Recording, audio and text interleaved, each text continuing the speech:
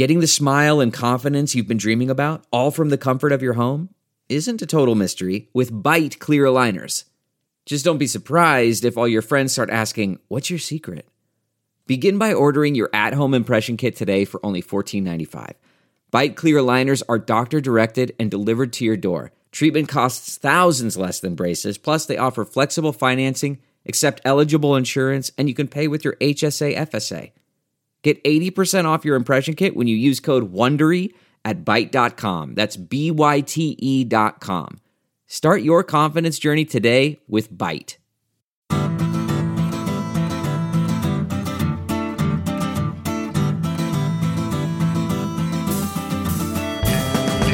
Welcome to this special live edition of the Cynical Podcast, a weekly discussion of current affairs in China, coming to you today from the Columbia University 2019 China and the World Forum.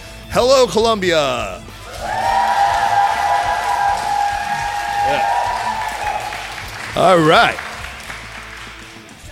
I am Kaiser Guo, and today on the Cynical Podcast, we are going to revisit a topic that I suspect will be with us for the rest of this program's natural life and beyond, and one where changes happen with such frequency that I think it's important to come back to it fairly frequently. I am talking, of course, about the U.S.-China technology relationship, which, of course, isn't just about the U.S. and China, but really affects pretty much every major economy and most of the minor ones to boot. We are very glad to have with us one of really the one individual who I think explains these things best of everyone I know with such clarity and with such tremendous insight, my good friend Samm Sacks. Thank you, Kaiser. You guys know her from previous appearances, not only on this show, but on China Econ Talk and on Ta for Ta as well. Samm is Cybersecurity Policy and China Digital Economy Fellow at New America and has done countless media appearances as well as offered really important congressional testimony on issues related to technology and China. Samm, it's so great to have you back. It's a pleasure to be back and to be with all of you today. Thanks so much. Yeah, all right. So Paul Triolo was originally going to be joining us, and it would have been great to have his perspective, but alas, he is stuck in California for work and will not be able to join. Please, though, if you aren't already doing so, make sure to read his regular column for Sup China, where he chronicles what he calls the tech Cold War between the U.S. and China, and he always has a really smart and original take. So let's get started. Samm, when we had you on last for a live show, it was back in March, but in the, 6 long months since then, a great deal has transpired, some very serious ups and downs. If you don't mind, let's quickly sketch out some of what's happened since. So first, in May, the Trump administration really ramped up its efforts to bring Huawei to its knees. Huawei, of course, the world's largest telecommunications equipment manufacturing company. When the Commerce Department's Bureau of Industry and Security placed Huawei on its entities list. Samm, for our listeners who haven't followed this very closely, what is the entity list exactly, and how is it likely to impact Huawei? Sure. The entity list essentially bars any company from doing business with the United States by requiring a license to export products and services. These are companies that are deemed a threat to U.S. national security or at odds with U.S. foreign policy. But I will say that two things happened. The entity list came out right after another announcement. It was like a 1-2 punch.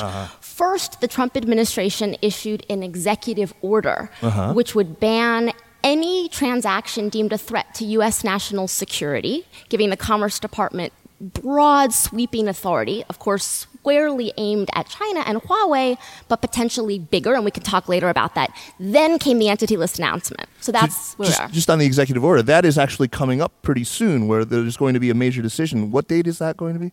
October 12th, we're going to get what are called interim rules, which are meant to narrow the scope of that executive order. This is really important because as the executive order is written right now, it's not just Huawei that would be banned from and we're talking about a two-way thing, right? This is U.S. companies being banned from buying equipment, which is the entity list is barring U.S. companies from selling. Right. The executive order could potentially apply to any Chinese company deemed a national security threat. So let's watch October 12th. Are they going to narrow the scope of this?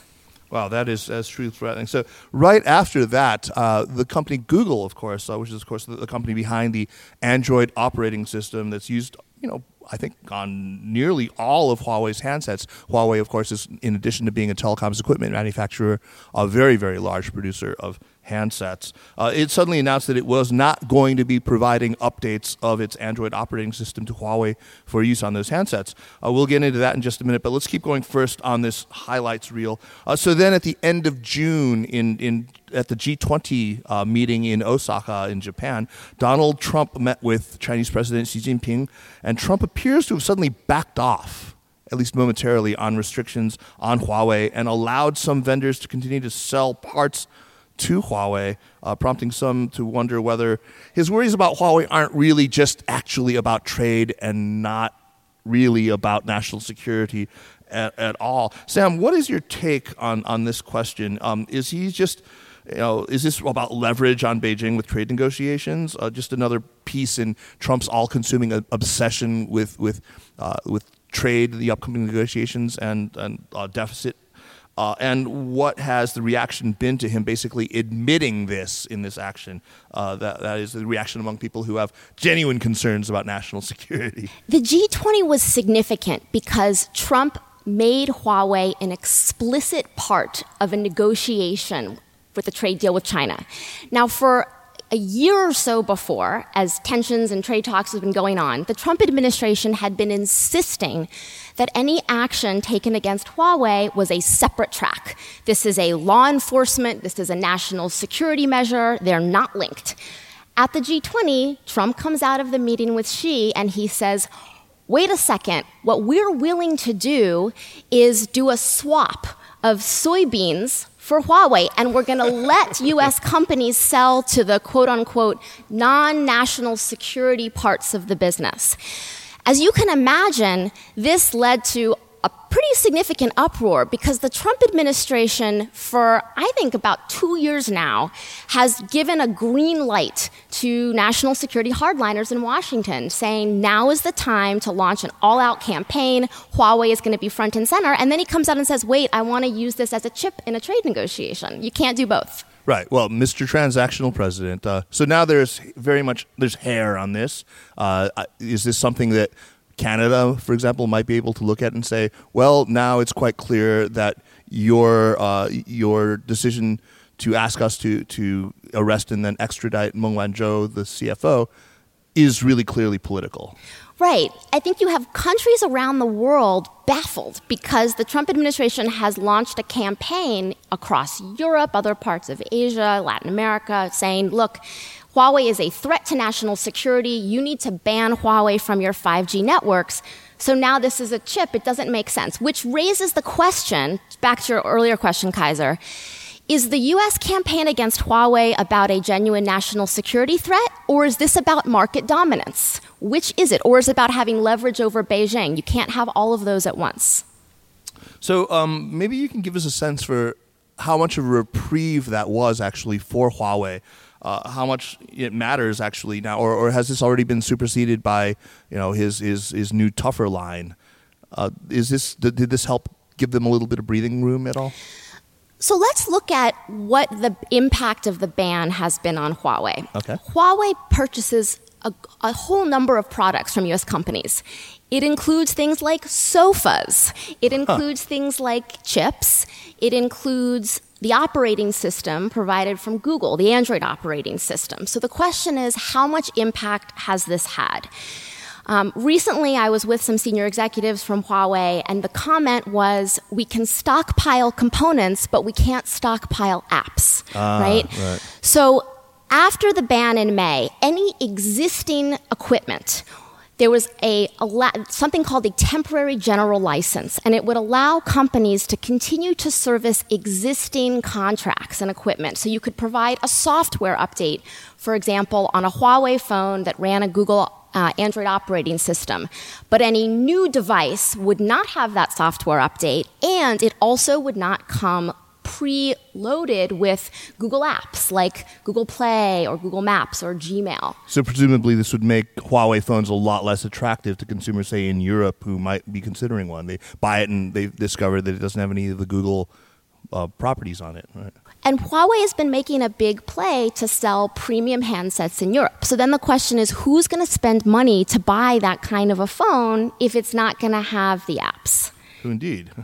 I should say one other thing. So it's not just the apps. On the chip side, there also is an issue. And this is something that Paul Triolo has written extensively about on SupChina, which is Huawei has its own internal chip division called HiSilicon. Right. Now, they make their own chips, and they've made some really important strides, as Paul has talked about extensively. The issue is they rely on chip design makers, electronic design tools. So if they can't license the design for the chips, then that also gets in the way of self-reliance from what HiSilicon can do. Right. And, of course, a lot of people are wondering whether all of this pressure isn't accelerating the timetable for Huawei and for other Chinese companies to pursue more aggressively self-reliance, right? What are we seeing on that front? So if you go to the Huawei campus, there's a one of the sort of myths, the lures that exist there is a bullet-riddled fighter jet from World War II, and it's the idea that we're going to sort of endure this and get through it. That this is going to be a tough period, but just look at this jet as an example of kind of what you can get through. I mean, look, I don't think if the ban stays in place, and we can talk about the different scenarios for that, I don't think this would kill Huawei, but it would make it a fundamentally different kind of company. Right. Because it very nearly did kill ZTE, which is state-owned because of violations of sanctions agreements, was penalized very, very heavily. But Trump sort of ended up sparing its life and fining it very heavily and changing the composition of its board. But the company continues to operate. And right after the ban on ZTE was announced, just about 1 year earlier than Huawei, Xi Jinping came out with a speech, and he basically said, this is exactly why we need to reduce reliance on foreign suppliers in these core technologies. And so I think we're already seeing the wheels set in motion to double down on boosting indigenous innovation, industrial policies to do so. So as we heard about recently here at this conference, people were talking about in the last couple of days, Trump has gone back to talking very tough, if very incoherently, on Huawei once again. It's looking like not only are Huawei and other telecoms companies are going to make it onto the Commerce Department's naughty list, but there may be pretty significant broadening of targets by the U.S. government to include even investments by Chinese tech firms, and as we were saying this morning, perhaps American investment in Chinese listcos, in Chinese companies listed in the United States. Bloomberg talked about that. Reuters followed. The FT had a story about that. But do we know anything about how well sourced this is? Is it just an idea that was floated, or? So I think there is legislation in the works. The idea to limit what the exposure that U.S. investors would have to Chinese companies, and we'll just have to see how that legislation pans out. But it's definitely part of a ramp up in rhetoric coming from the Trump administration in just the past couple weeks, where we've seen the lens broadening. I mentioned the executive order. You've had senior State Department officials come out and say Huawei and its siblings, that's the terminology that was used, are actually all part of a military-civil fusion effort in China. Right. And that this is something that the U.S. government also is going to have to grapple with. Huh. So you mentioned just now that the Trump administration has been trying very actively to enlist allies and other countries that the United States regards as sort of quasi-allies in this kind of effort to exclude procurements from Huawei, to keep them out of especially 5G build-outs. How is that going? Has there been any movement with any of these countries in Europe or in other regions of the world? I think the Trump administration has been surprised that their campaign has not gone as well as they thought. So what we're seeing is actually a spectrum of responses. The latest, so we've got a full ban from places like Australia, but then you really have a number of governments that are very much still in play and are grappling with this. Germany and the UK and France, I think, are very much on the fence. The UK position has been long held that, look, they've had Huawei in the network for 15 years. They went in clear-eyed about the cybersecurity risks, as well as, about what the Chinese government could potentially compel the company to do. We could talk about whether that's accurate or not, right? They maintain, look, we know the risks. We set up a system around it, a sort of layered network defense where we keep Huawei out of the core, out of the critical, and we also evaluate everything that comes on. So you've got this sort of UK in the middle. Germany is, I think, caught in the middle as well. Yeah. The latest, Estonia, which is one of the most mature from a cybersecurity, from a technological standpoint in the world, they came out and said, we will restrict Huawei in our 5G networks. But then you have Hungary. Hungary came out recently and said, we're very excited to have Huawei be part of our sort of vendor list. So I think what you're going to see is a spectrum of responses around the world. It's not going to be as clear cut. And what the answer, frankly, has been is the U.S. government is going around without any clear evidence, and they're saying, look, rip out 40 to 50% of your network, look at maybe delaying 5G deployment by 2 to 3 years, and do so because we tell you there's a national security risk, even if we don't have any proof of it. I can't wait to hear the transcripts or see the transcripts of the phone calls around those conversations. Hey, Huawei, I need you to do me a favor with Huawei here. I want to drill down a little bit. Sam, we were talking earlier about how while this may hurt China's Huawei's telecommunications networking equipment a bit, it looks like it's the consumer side. It's on handsets where it'll be worse, that you can't, as the Google people told you, or as the Huawei people told you, you can't stockpile apps. That's certainly the case. So what is Huawei doing in terms of developing its own operating system? I read a little earlier about Huawei actually releasing handsets now with some sort of a homegrown OS. Is this just a rather sophisticated Android fork, or is this really truly a ground up, from scratch new OS? So this is the Harmony operating system, and there in theory are ways that app developers can still do what they would with an Android system with it. I think it will be much more burdensome, and it's essentially starting from ground zero. Okay. So it will make it much more difficult, I think, to sell this phone at premium prices outside of China. Yeah, so they're going to have their own app markets, presumably, and yeah, that would be very burdensome indeed. Quite a large undertaking for them. I want to take a break here. I need to read a little bit of ad copy and pay a bill, but this is, I think, something that many of you might be interested in. If you're looking for a study abroad program that will take your Chinese language skills to the next level, study abroad with CET.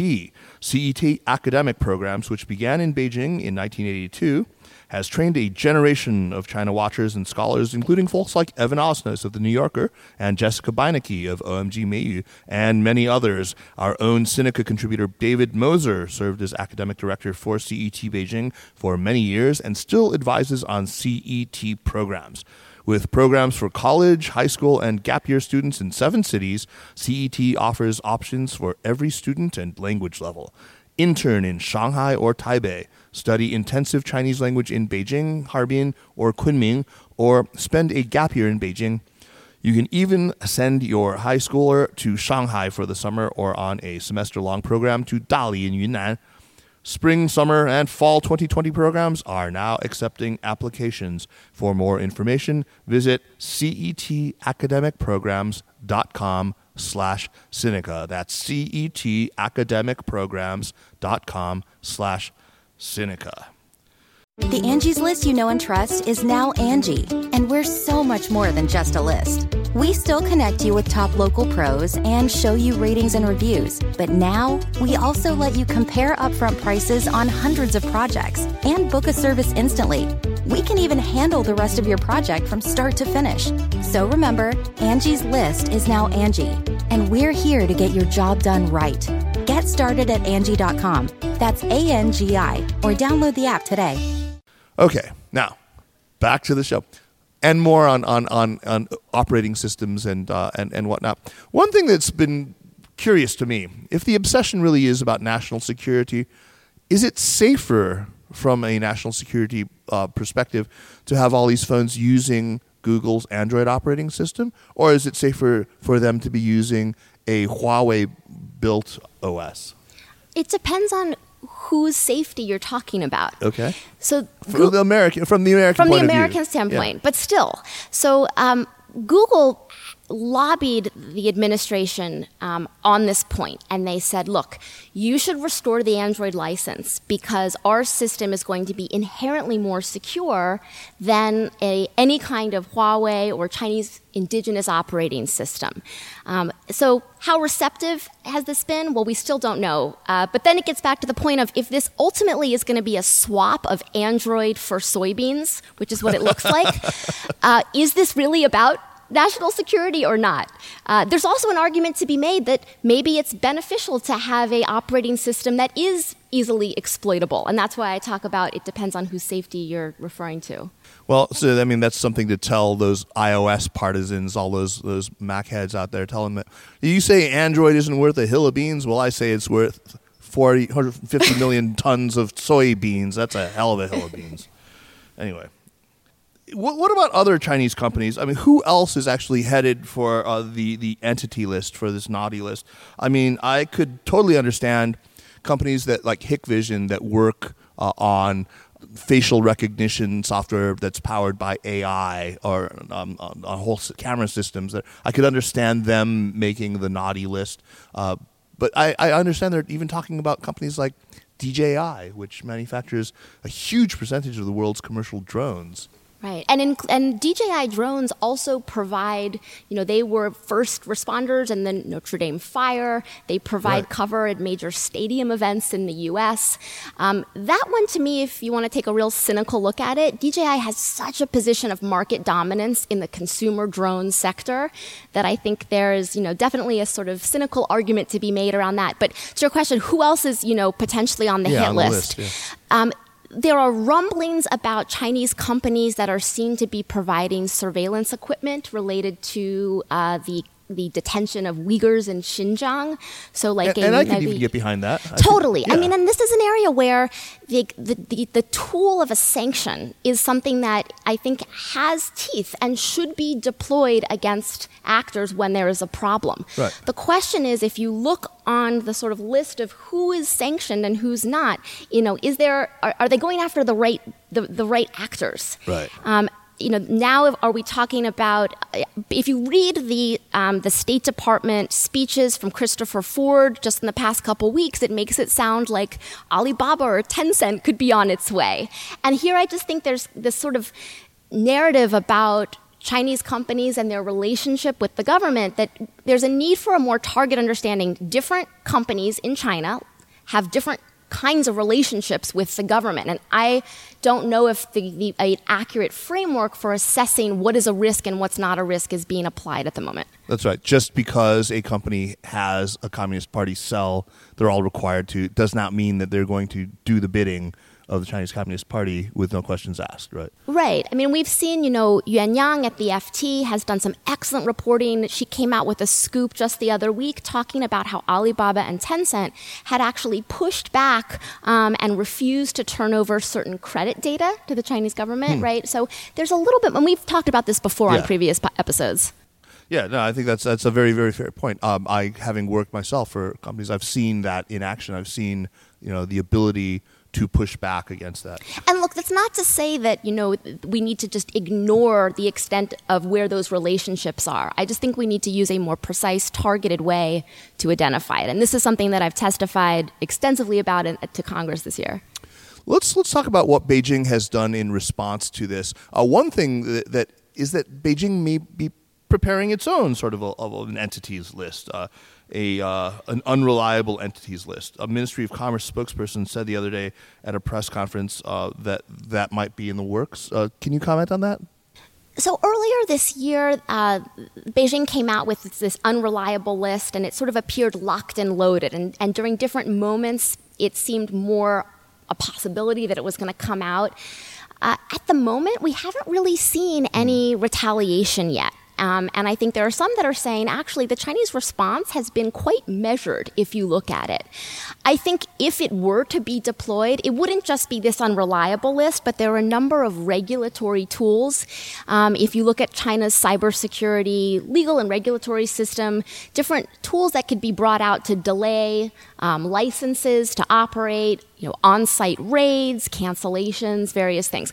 We haven't really seen them yet, so it's something to watch. Yeah, so they do have, you say, a pretty potent set of tools in their toolkit, right? Yeah. That they could roll out. And I mean, even more broadly, what does this all look like from behind the eyes of a Beijing tech mandarin, somebody who's looking at all this stuff unfolding?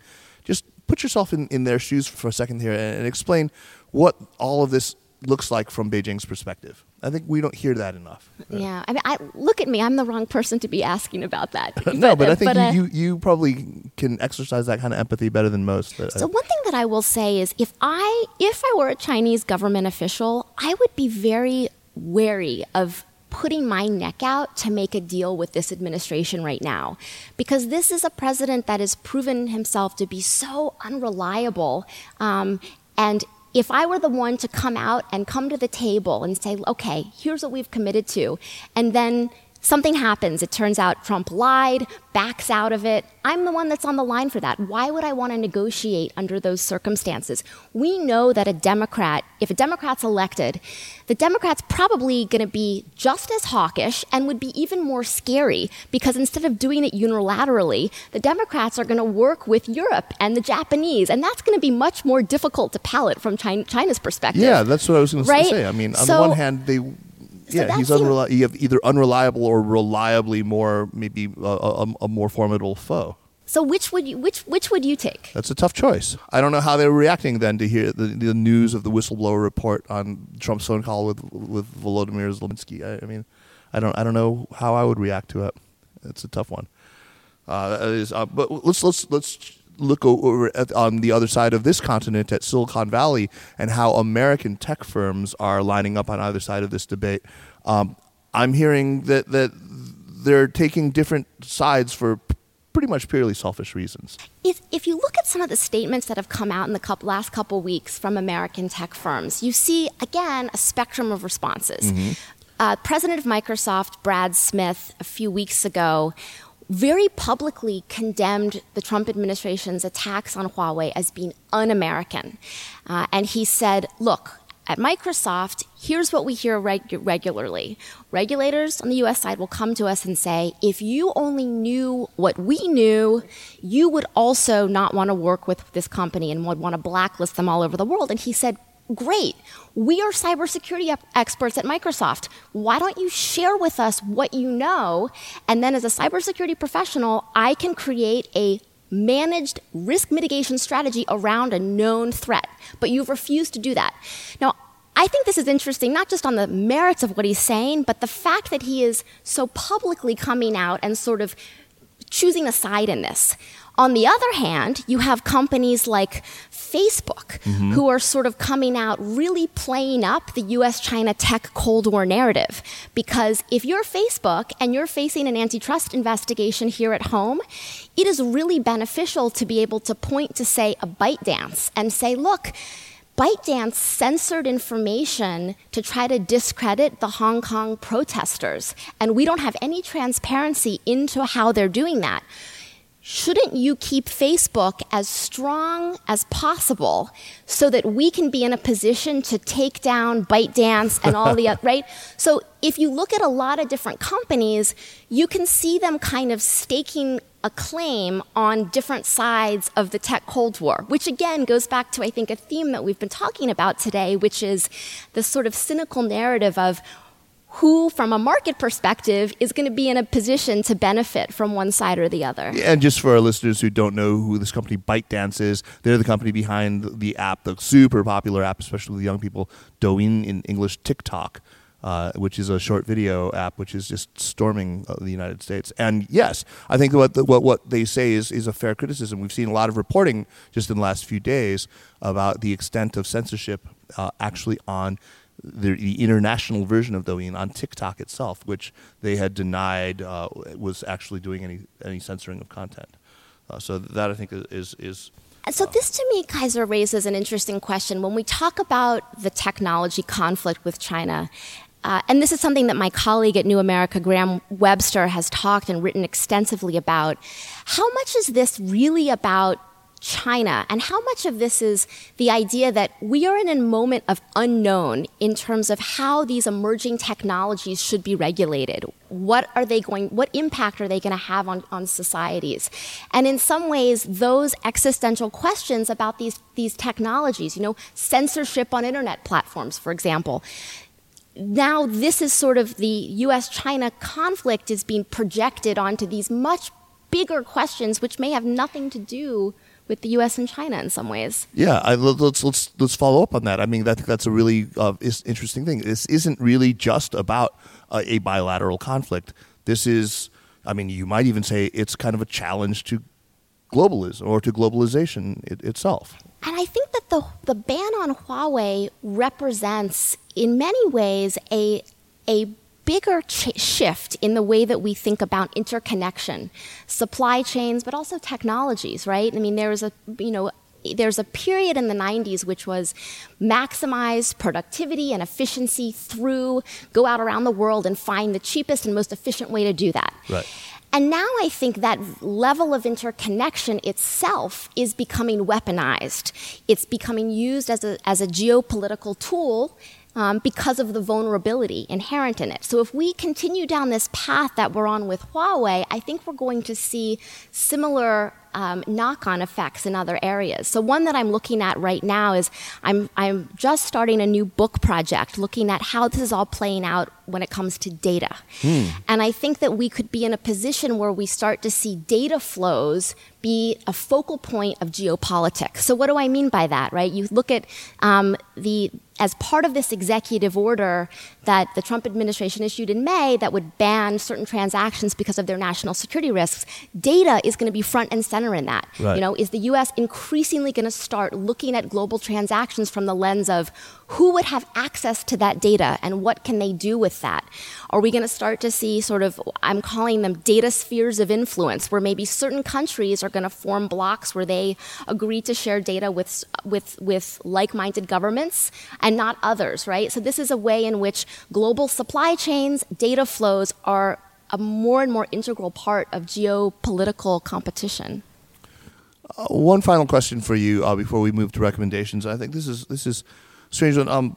Earlier this month, in September, reporters from The Economist magazine had a sit-down interview with the Huawei founder Zheng in Shenzhen, and he said something really remarkable. I don't know how much coverage this got in the news, but one of the reporters from The Economist asked him what ideas he had to establish or to restore trust. Trust, obviously, is one of the fundamental issues that underlies all of the technology tensions between the United States and China, but really, not just involving Huawei. What Ren Zhengfei said was pretty astonishing, I thought. He said they would consider transferring Huawei's technology stack, not just part of it. He very specifically said all of it, 转让, 整个, the 全部, I think he said, the entire technology stack to the United States or to presumably an American company. What did you think of that? Do you think that was a serious proposal? Would it actually work? What was his thinking behind that?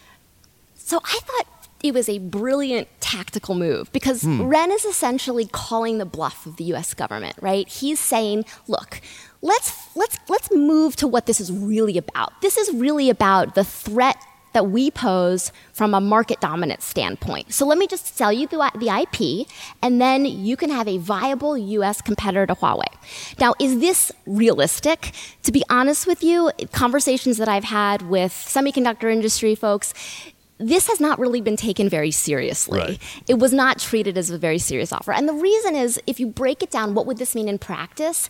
The reason that Huawei is in the dominant position it is so much more than just IP. Right. IP theft alone is not a recipe for innovation, for sort of global market dominance, right? It's the extent, it's pricing, it's the extent of relationships, right? It's sort of a whole, and Paul Triolo has written about this sort of like all of the engineers and researchers that are working on this. So is that realistic? But it does mean, I think, that there is an effort to maybe try to come to the table and get to the real issues. Calling the bluff, saying, look, we strip away all the possible security concerns you might have with this. Is it ultimately about security, or are you trying for more soybeans, or are you trying? Right. Fascinating. Well, Sam, as always, it's great to have you. Let us move on to recommendations. As we all know, we make recommendations at the end of the show. Sam, what do you have for us? So I recently tore through 2 novels by Sally Rooney, who is the Irish millennial novelist. And very hot these days, yeah. She's fantastic. And what she does, which I think is just so incredible, is she's able to sort of identify and map emotions and interpersonal relationships and ways of thinking about them that you may not even know until you read them how true it is. Which Kaiser and I were talking earlier on the way here about some writing that we're doing as part of other projects. And I think this is something that from a China tech policy standpoint, there are things we can learn from how Sally Rooney writes. You know, how can you be really persuasive and sort of make your point in a way that speaks to truth. So make our dry policy papers actually include an emotional connection with her. All right, tall order there. Well, let's see what we can do about that.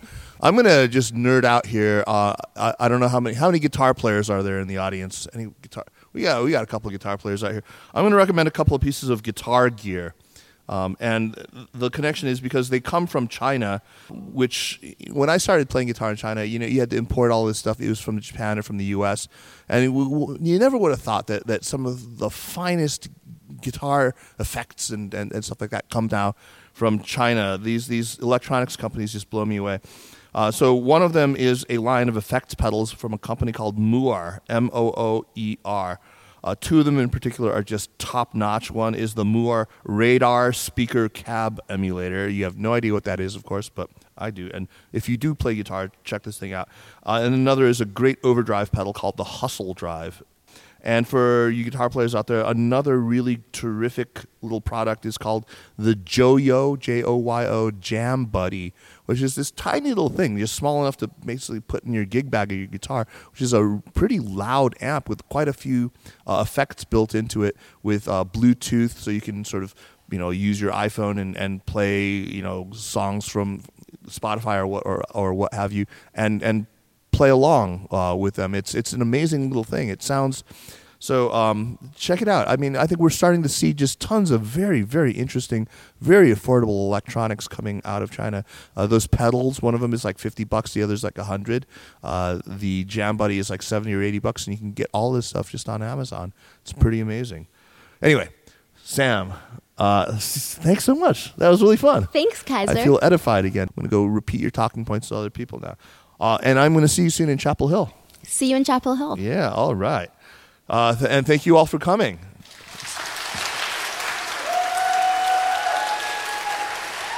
All right. I look forward to seeing some of you folks at dinner. Thank you very much for the good people at Columbia for inviting us here. I had a terrific time. What a bunch of great panels. Thank you. The Sinica Podcast is powered by SupChina and is a proud part of the Sinica Network. Our show is produced by Kaiser Guo and Jeremy Goldkorn with editing help by Jason McRonald. Drop us an email at sinica@supchina.com, follow us on Twitter or on Facebook at SupChina News, and make sure to check out our other podcasts, the Caixin Sinica Business Brief, the Pan Daily Tech Buzz China, China Econ Talk, which I must say has just been particularly good recently. Make sure to check out a double issue that with Julia Lovell about Maoism. We have 2 shows focused on women, New Voices and Ta for Ta, also a fantastically good show, and the Middle Earth podcast on the culture industry in China. I do not want to leave out our brand new family member, Strangers in China. Thanks for listening. We will see you next week. Take care.